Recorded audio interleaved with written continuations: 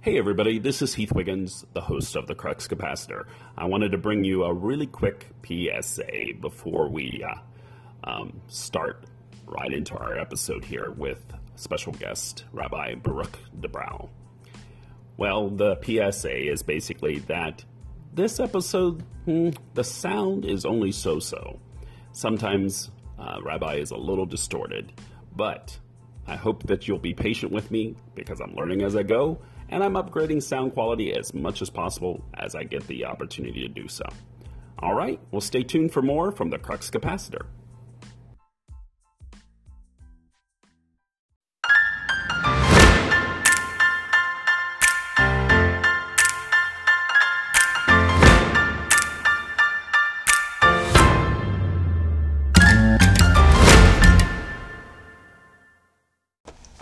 Well, hello everybody, and welcome to this podcast of the Crux Capacitor. I'm your host, Heath Wiggins, and I am happy to be back on Anchor FM this morning.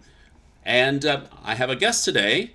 I'm really been looking forward for a few weeks now, actually, to having this guest on our podcast to talk to you about a couple different, current issues, as well as some of the things that he brings to the table. I'm afraid I'm gonna butcher it as it is here, but I have Rabbi Boruch DuBrow. How do you say that? That was good. Rabbi Baruch DuBrow, yeah. DuBrow. There we go. I knew I was gonna butcher it, and of course my notes are playing hooky here on the computer in front of me. So when we were having our pre-podcast conversation. One of the things that we were talking about in your kind of what you call your day job role is that you have had some core values that have really kind of intersected with real life for you. And what those have done is allowed you to kind of sharpen your skills, for the lack of a better way to put it, kind of hone in on an area of your life that you really are wanting to project out there. And so your day job is a teacher. And one of the things that you've mentioned here, though, is you work with misunderstood students.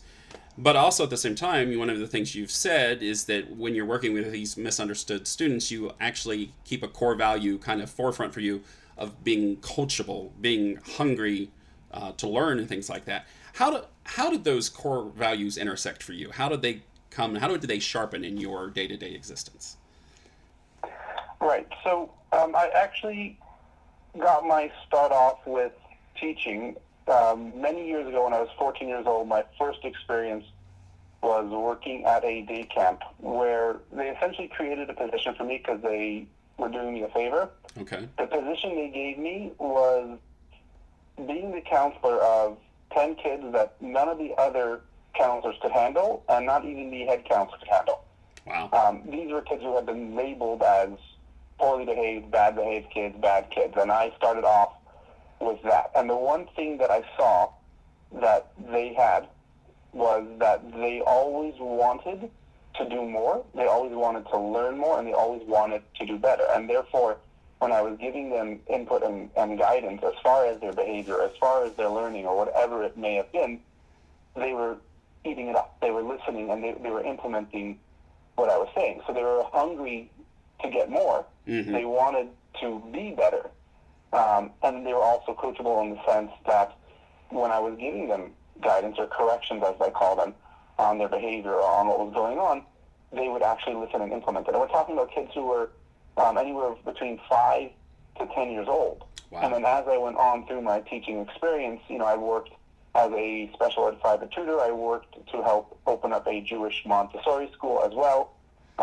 All the way up through a couple years ago, I was working with a boy who I was actually brought in to work with him as a para to pretty much make sure he would stop beating kids up. He was a kid who you looked at him the wrong way, and he would just beat a kid up. So I was brought in to stop the fights.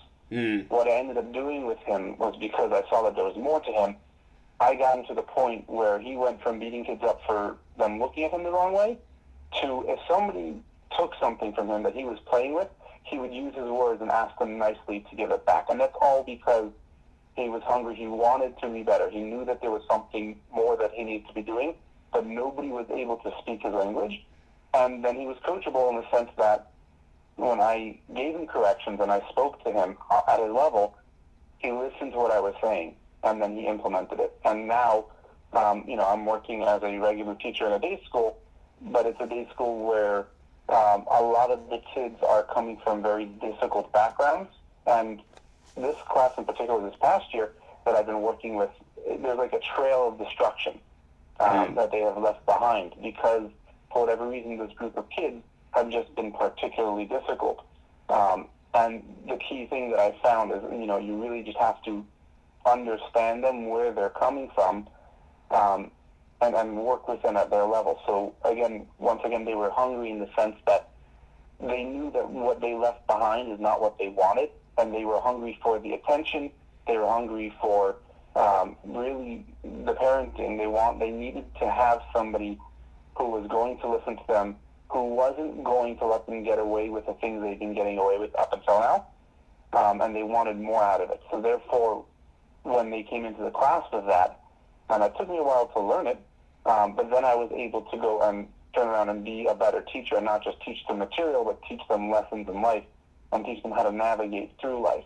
And they showed that they were coachable by being able to take what I was saying and apply it in their own way. So every kid, had to take what I was saying and use it, implement it from what they understood. Right. So, that sounds like a whole progressive relationship with yourself there as you were going, okay, I see needs. How am I going to meet these needs? How am I going to approach my life? Because this obviously is something that stirred a passion within inside of you. Do you think that opportunity, going back to the 14-year-old counselor position, do you think that activity there influenced your decision to go into teaching?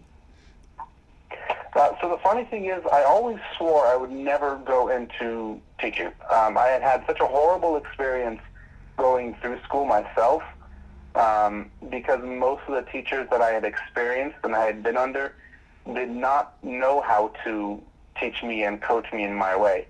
But being the counselor at 14 years old, that was like the first kind of exposure to it. But the thing that really convinced me was when I was in ninth grade. I was not, growing up as a student, I was all over the place. I could not sit still.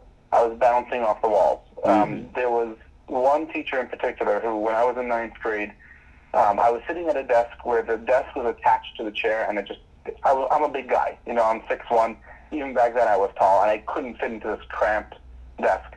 So what I did is, we were learning Talmud at the time, which was a big, hefty volume, and I couldn't sit in the desk, so I got up, I took my Talmud with me, I sat down on the floor and put my back against the wall, and I put my Talmud on my lap, and I was more comfortable that way. My teacher stops teaching, and he stares at me, and this is one of those old sagely rabbis who was very stern. He was very serious about his learning and about his teaching, and if you're disturbing, he would give you a look, and that was it, like, wrong.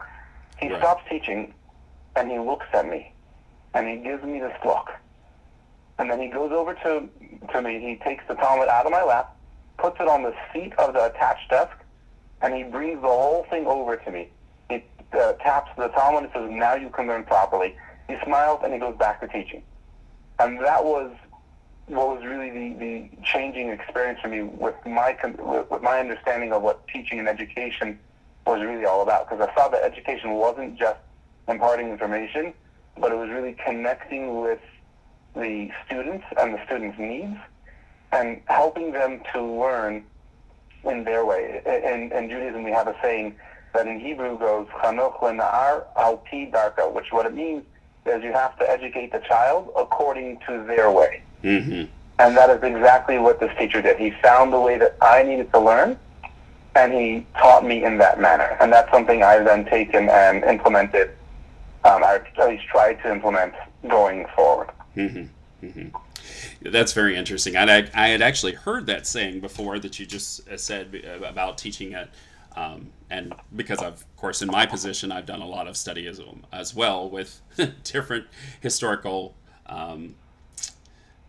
applications of different Jewish heritage, faith, and practices.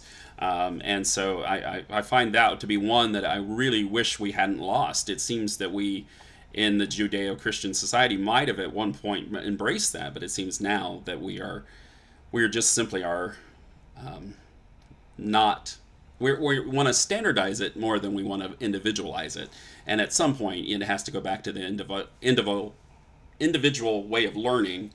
And of course, we understand too, I think, at least from my perspective, the parents have to be involved in this learning process for the child and help that child learn, as you just said, in their own way. So that's very, very interesting. I think there's a great segue here then for this.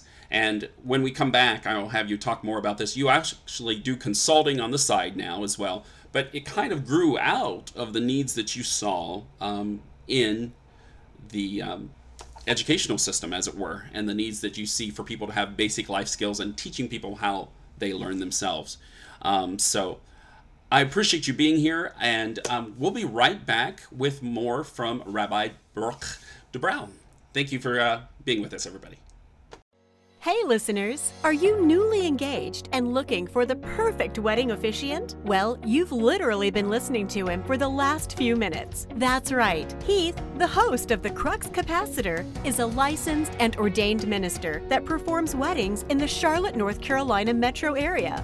Go to nuptiallyyours.com or call 614-561-9681. That's nuptiallyyours.com or 614-561-9681 for more information. Let Nuptially Yours and Heath make sure you're nuptially ready for your big day. Well, welcome back, everybody, to the Crux Capacitor. I am Heath Wiggins, and today is Rabbi Boruch DuBrow. One of the things that we were talking about before the break was we were talking about seeing needs and seeing how that they need to be met differently. And so now, on top of your teaching, you've actually taken this a step further, and you are consulting. And one of the ways you're consulting is actually, as you were saying, kind of counseling, sort of life skills, sort of individual needs, as it were. How did you start seeing the need for the position that you've created on the side?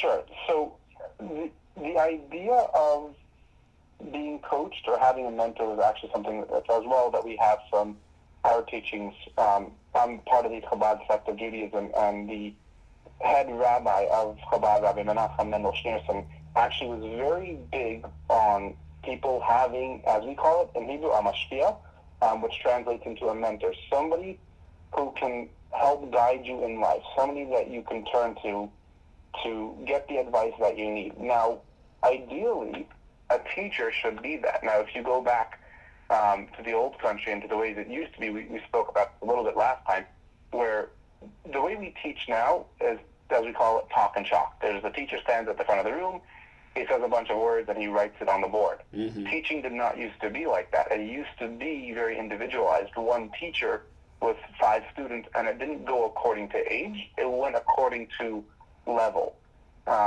So coupling that with the idea of having a mentor, as I was going through school, from pre-1A all the way through high school and then rabbinical school, I was very different than everybody else. I had transitioned from different types of Jewish schools into other schools, from less religious to more religious.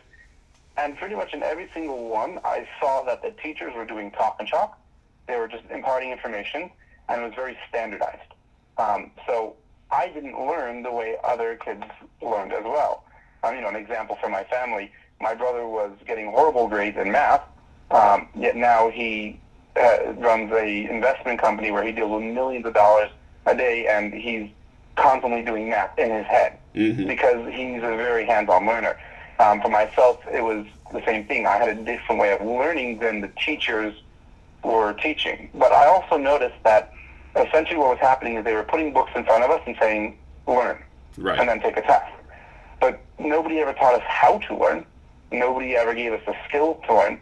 But then also, being part of the Chabad sect of Judaism, one of the things that we do is on Fridays we go out, we find non-religious Jews, and we ask them if they want to put on tefillin, which are translated as phylacteries, but they're Jewish prayer boxes.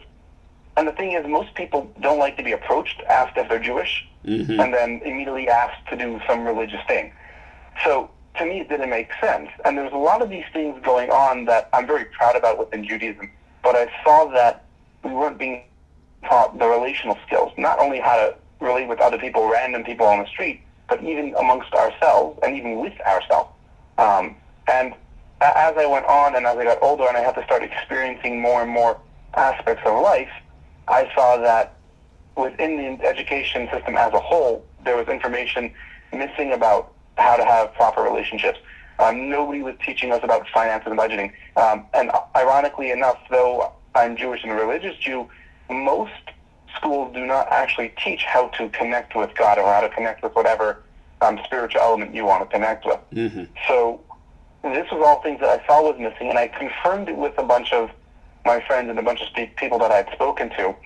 And from there, I devised kind of a curriculum or what to work off of to then turn around and be able to give back, how to have proper relationships, how to connect spiritually in your own way. And I spoke to a lot of experts in the field. I spoke to marriage family therapists and counselors. I spoke to rabbis. I listened to as many classes as I could. And I just got as much information as I could. And now I'm trying to just turn around and give that back because it's not being taught in schools, but it's so integral and important for life to be able to be successful in life. Right. So, but when you do these things now, you were talking to me a little bit before we started recording about networking and how just your approach, period, to networking, which is a very refreshing approach and one I try to embody myself, is you're not going into the room looking to sell, but looking to give. And there's a big difference there. You're not looking to have an exchange where they have to give you something first and then you give it in exchange. There's this whole, how am I going to enrich other people's lives through being here in this particular place at this particular time?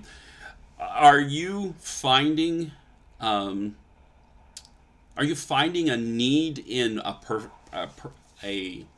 particular group of people? I mean, we talk about millennials, we talk about Generation X, etc. Are you seeing a group of individuals that fit that kind of where you need to focus on with your consulting? Definitely. I'm finding that, I don't know what the term nowadays would be. I don't know if it's millennials or Generation X. I just read up that there's actually a difference. But our generation now, the younger generation, is very into pursuing a life that they are happy with living, that they feel is meaningful. Now, it didn't used to be like that. When my great-grandparents came over from Europe, they literally went into whatever job would make enough money to support the family. My grandparents also had that same work ethic, where they're going to do whatever they needed to do. My father's generation started to change a little bit. They also wanted to have some meaning to it. Now, my generation, they're very into no, whatever we're doing, it has to be meaningful, it has to have a purpose. So I'm working primarily with the people who are looking for that purpose, looking to make an impact in the world. But in order to make an impact in the world, you have to impact your own world first. You have to know who you are, what you're doing, what you're capable of, what you're good at. And you need to be set in your solid foundation in order to go around and then be able to help and impact the world. And I think once more people have identified who they are and how they function and what they want, then they can go and turn around and impact the world in a positive manner. So it's a lot of the people either coming out of college or just starting off in the work environment. But what I'm also before that, I'm trying to start with young adults who are finishing up high school. Because if you go into college knowing what you want to do, knowing what you want to accomplish, then you'll have a much more enjoyable college and university experience. But again, the people that I'm primarily working with are those who feel that there's more to life than just getting a career and just working a 9 to 5, which obviously there's nothing wrong with that. That's what some people want. But I'm working specifically with people who want more out of life, and they want to do more and impact more people. Mm. So you're working with people that want to be world changers. In other words, they want to embody a core value to the point where it's not just something that's a personal thing that they hopefully can implement somewhere in their lives. They're wanting to take that core value and make it how they actually work with. Period. It's their expression. Right. Yeah. 100%. And that's the thing with me is I could never be a selfish person. Like when I was actually learning to become a coach and then learning the business end of it, it was all about sell. Listen to the person. What are their pain points?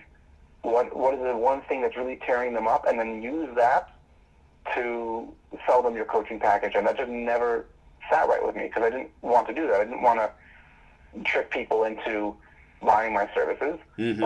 I wanted to connect with people, build a relationship with people, learn how can I help them, and if they want my help, then be there for them every single step of the way. So I will add value to somebody even before they've signed up as a client, because therefore if I can impact their world, again, another saying from Judaism, you change one person, you change the world. Right. So every individual is a world. My idea, my role, my mission is to impact one person, mm-hmm. so that one person can change their world and then turn around and change another person's world. Yeah.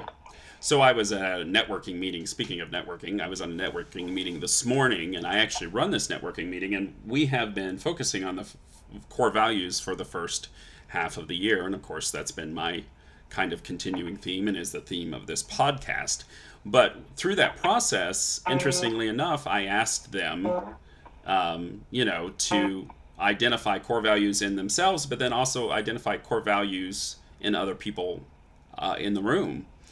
And then at the very last, before I dismissed everybody, I kind of just was able to go through the room and talk to people and say, when I am dealing with you or when I have interactions with you, these are the core values that I get to see. And it becomes this very positive thing. So not only are you equipping people, but by equipping people, you're enabling them. There's a difference between being equipped and being enabled. Some people have the equipment, but then don't know how to go from, oh, now I've got to go on, I started at A, now I've got to go on to B.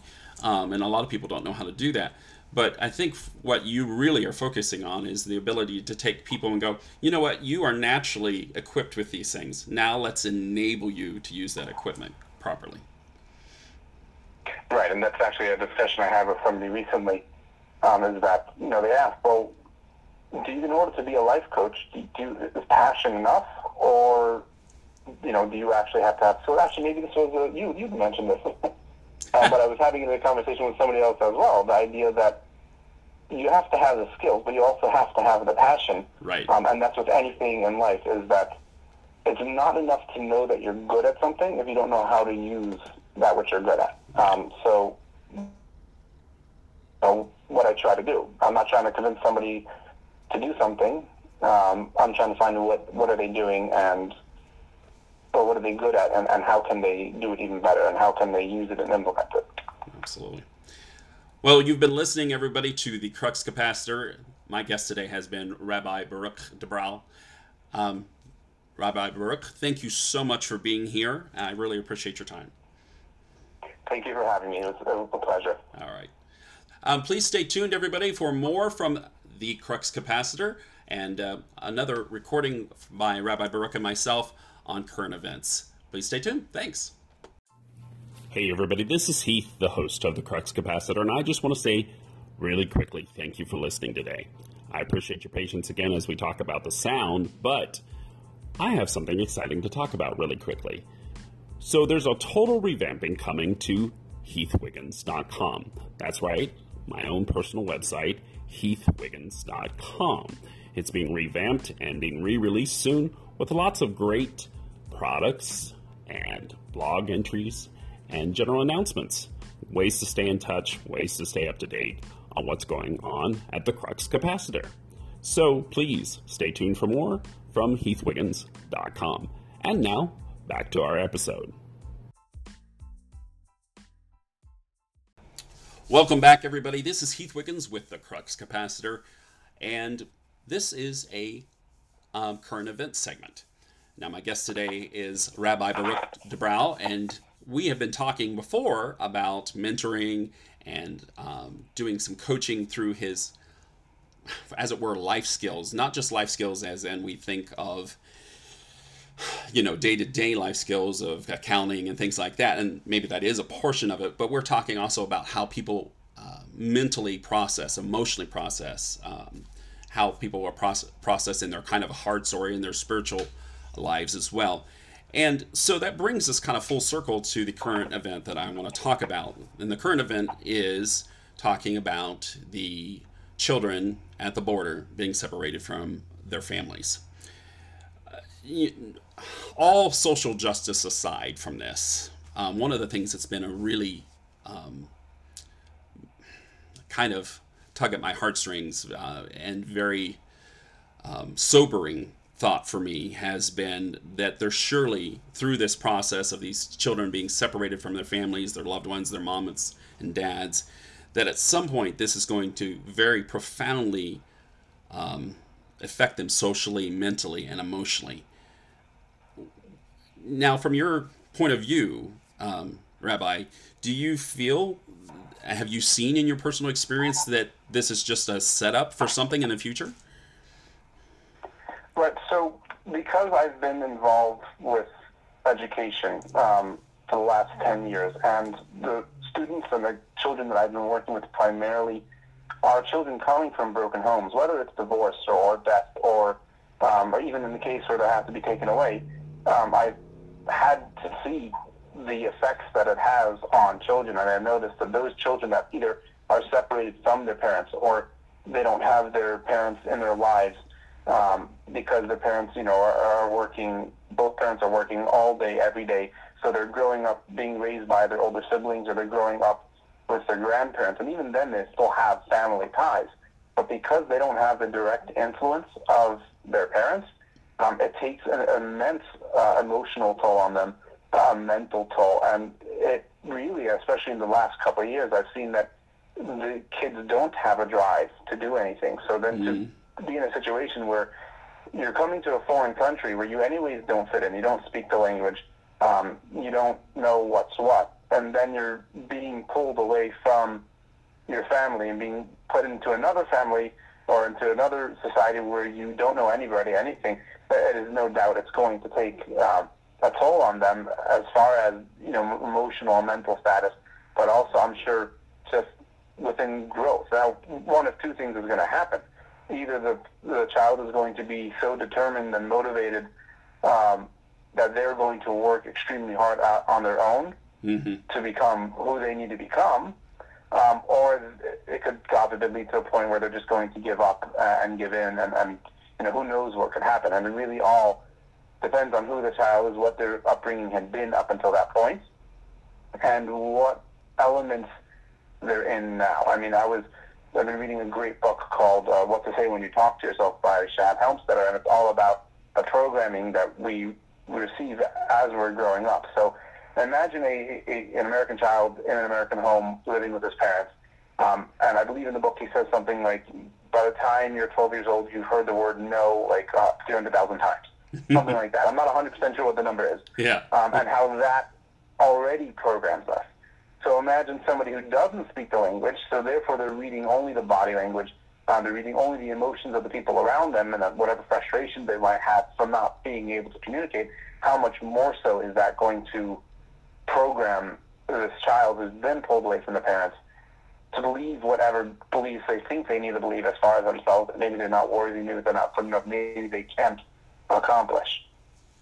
So it is a bit of a, it's disheartening to hear that what's going on, and it's something that needs to be thought about immensely, and what are we going to do here on out to make sure that things change.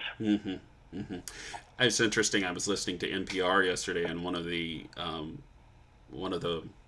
segments was on the very fact that this doctor had been treating some of these children that had been being separated. And amazingly enough, she's in Colorado, so that's quite a distance that these children have traveled in order to find a foster situation. But their foster mother was bringing them in, and in one particular case, I mean, the child was so traumatized that she wasn't even able to put her down. I mean, this child clung to her to the point where the child couldn't even go to the bathroom without, you know, the mother being there, or you know, wouldn't take baths or anything like that because of the trauma that was associated with that.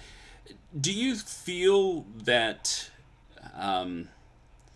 these people, when they are, the children especially, I mean, we know it's such a traumatic event, and we know it's so impactful because so many of these children that we're seeing here they're not 10, 12, 13 years old. So many of them are the 3, 4, 5-year-olds, or even less than that. We're talking about kids being equipped naturally, but this, in my opinion, seems to be something that would break their equipment. Right, and again, because it's starting at such a young age, so we don't know what they've grown up with up to this point. Mm-hmm. But even so, at a young age, 3, 4, 5, to then be ripped from your home and have to learn everything anew, it is most definitely going to have an impact on how they're able to function and then how they're able to cope. And, you know, again, like in the case that you mentioned, this child wouldn't even be able to be put down. Right. It's because what happens the next time that I'm put down? Yes. And it's most definitely going to have an impact and effect on them, because while they've had very little time to be programmed negatively, mm-hmm. they've also had very little time to be programmed positively. Right. I don't think most of these kids have the ability to understand, to be strong and young and independent and to know who you are. Like, that's not something we learn till later on, and even later on we don't learn it. So it's possible that going forward, if they're in a really good home that can really tend to their needs and really build them as strong individuals, mm-hmm. that it's very possible that they will be able to integrate properly and will be able to lead successful lives. But that would have to be done with immense amount of counseling and therapy to deal with this traumatic experience at such a young age. I mean, I have a son now who's 2 years and 7 months old, and every day when I leave to work, no matter how much I shower him in hugs and kisses, when I close the door, he's still shrieking and crying and screaming. Mm-hmm. And when I get home, it's like it's the greatest gift that he's ever received. Right. And as a father, it's amazing to see that. You know, it's wonderful to be able to come home to that. Right. But to think on the flip end that if God forbid something happened to my kids where they were separated, right. you know, who knows what would happen? And my son doesn't really have the full capacity to understand, mm-hmm. but at the same time, he knows that there's something going on. Like, he understands the concept of me leaving in the morning and coming in the afternoon. But these kids who are coming into the country and they're being taken from the parents, they didn't get to see that other end of it where they get to meet with the parents again. So right. There's most definitely going to be some lasting impact unless something can be done. And there are things that can be done. Mm-hmm. It's just a matter of figuring out what and how, and then actually following through and doing that. Yeah. Well, we've been speaking today with Rabbi Boruch DuBrow. Rabbi, thank you again for your time. Thank you for talking about this critical current issue, and I appreciate you being with us today. Thank you for having me once again. It was a pleasure, and it's great to talk about such topics. All right. Thank you. Everybody stay tuned for more from the Crux Capacitor, and we appreciate you listening. Thanks.